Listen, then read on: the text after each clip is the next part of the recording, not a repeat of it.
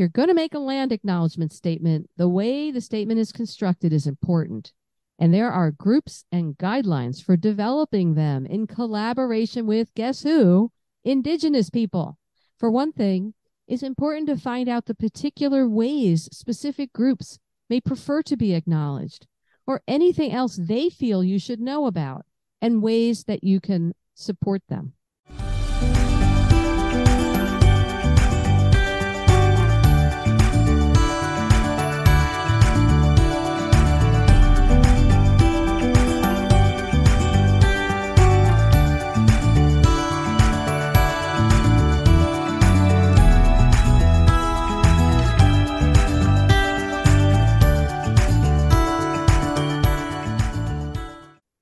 Hello. Welcome to the Shrinks on Third, our psychology and social justice podcast. I'm psychologist Cindy Ariel. And I'm psychologist Julie Mayer. Join us.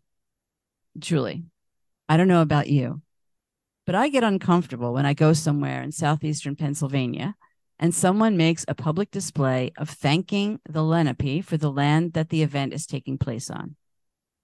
I know it's supposed to be well-intentioned, an acknowledgement, but it sounds as if our historic local indigenous people gifted the land voluntarily, not that it was violently ripped away from them. It kind of grates on me.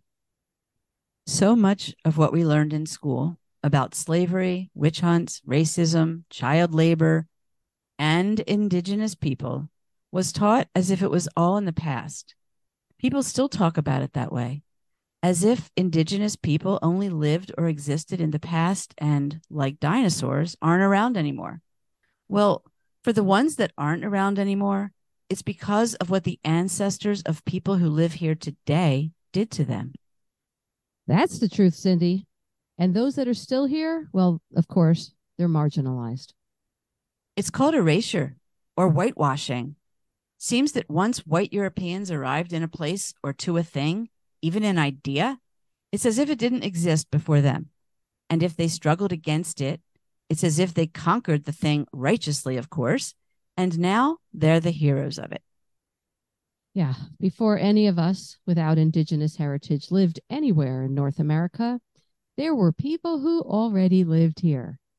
Once Europeans showed up, the indigenous people were displaced, dispossessed, mistreated, and killed.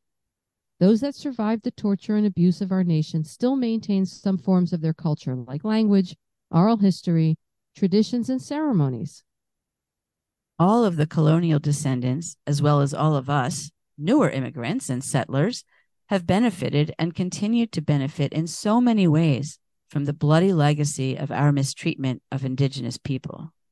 Maybe if we think there are no longer any indigenous people around, it makes it easier to believe that everything here belongs to us.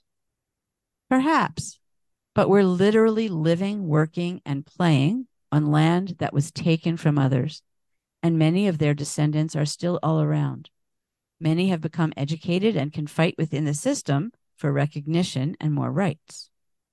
Land acknowledgements have been a very old custom, but the current version of acknowledging the land taken from indigenous people started actually in Australia and Canada and has become common in the United States only more recently. All three of these countries have terrible histories in their treatment of the people who were first on the land. So a land acknowledgement is a statement recognizing the indigenous communities who originally lived on the land where an institution or workspace sits, or where an event is taking place. They're increasingly common at public events like graduations, concerts, theater, professional networking situations. Some government meetings start with land acknowledgements too. It's become a thing. It has, but what do they mean? I've wondered that since I heard my first one. I mean, what's the point? Why do we publicly acknowledge that we're standing here on land that was stolen through terrible and deceitful means? Well, Cindy, those public acknowledgements don't usually mention how that land stopped belonging to its original owners. It feels to me like a kind of easy solution to a terribly complex problem. The response of indigenous people seems very rightly ambivalent. Land acknowledgements might be a step in the right direction. At least we're finally acknowledging the brutal history and the wrongness of it. But it seems critical that we don't stop there, or the statements fall hollow and useless. That's the problem with them. Land acknowledgements do help to make or to keep us aware of our privilege to be where we are and of the indigenous people in our everyday. And for most of us, it does feel like it honors those who came before us and acknowledges colonialism, at least for a minute. Right. Like I said, it's too easy. This is a very difficult history to come to terms with and figure out a way to repair. Land acknowledgements could be much more meaningful if they're intentionally created and they're offering steps to positive action. True. I haven't yet heard a land acknowledgement in person that offers some context for what it actually means, though I know somewhere do that. Like, why is this acknowledgement happening? What are we supposed to do about it when we hear it? How can we help undo the dirty deeds done so long ago? Exactly. Why not take one more step and add just one or two more sentences that let people know what they can do? Maybe there's a local community to support, or a specific action or legislative bill that can be named and supported. At a lot of these events or meetings, people are taking notes on laptops or have their phone readily available. Why not take a minute to give everyone a chance to take a picture of a QR code or a website that names a place where they can volunteer or donate? Maybe this isn't done readily because nobody wants to put pressure on anyone else to donate to a specific cause. But why not? Why shouldn't we all feel uncomfortable enough to make that happen? If you don't have something to give, that's one thing. But a lot of us at these events can give something of our time, money, or resources. It's an interesting idea, Cindy. People living and working in the area now called the East Bay in the San Francisco Bay Area have the voluntary opportunity to pay what's called the SHUMI land tax, a voluntary annual contribution that non-Indigenous people living on the traditional territory make to support critical work and projects of the land trust there. It was actually started by non-Indigenous people, and there are others like it. I thought it was a cool idea when I first heard it. There's the Mannahatta Fund in New York City. If you want to acknowledge the territory your university or workplace occupies, you can also give access to your space to local Indigenous community members and work to hire members of that community as well. If you're going to make a land acknowledgement statement, the way the statement is constructed is important. And there are groups and guidelines for developing them in collaboration with, guess who? Indigenous people. For one thing, it's important to find out the particular ways specific groups may prefer to be acknowledged, or anything else they feel you should know about, and ways that you can support them. Adding these things to land acknowledgements would show more respect and offer both verbal and active support for Indigenous people. The words are a good start, but they have to be followed by or coupled with real collaboration and accountability, real action.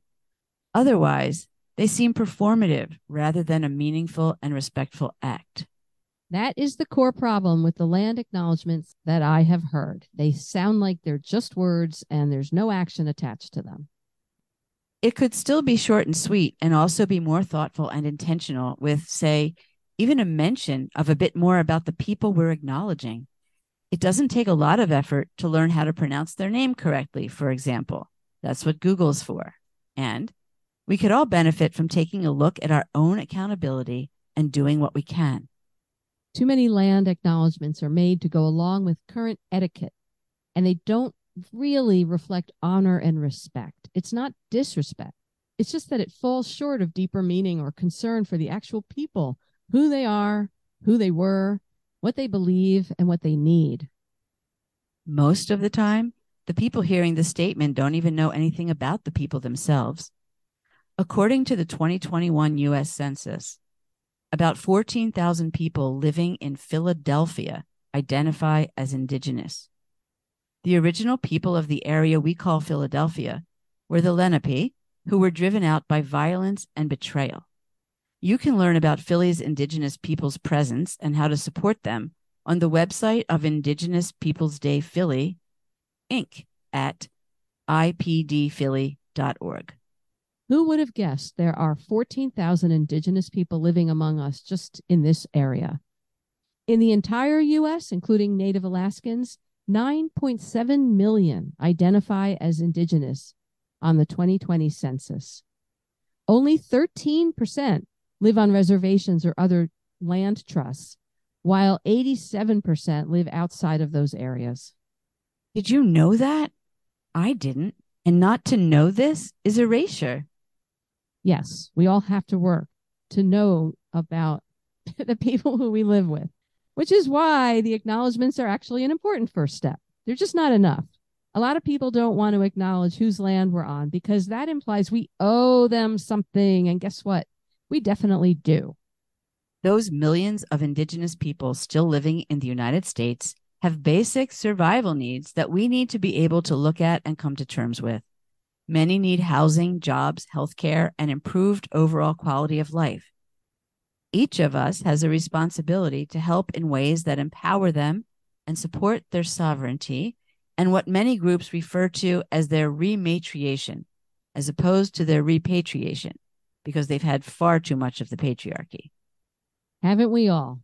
There are many groups of Indigenous and non-Indigenous people working to support and educate people about our nation's first people. PlanetForward.org has an article that offers 7 ways to support Indigenous people. If you want to get specific about groups in your area, you can look up the lands you are on at native-land.ca. This interactive map will show you whose territory you occupy and give you an opportunity to find out more information about the people who were there. We can never resolve our responsibility if we don't start by facing it. Right. The damage was done long ago, but it continues in many ways today. And it's our responsibility to do our best to try to heal it, even if we can't undo it.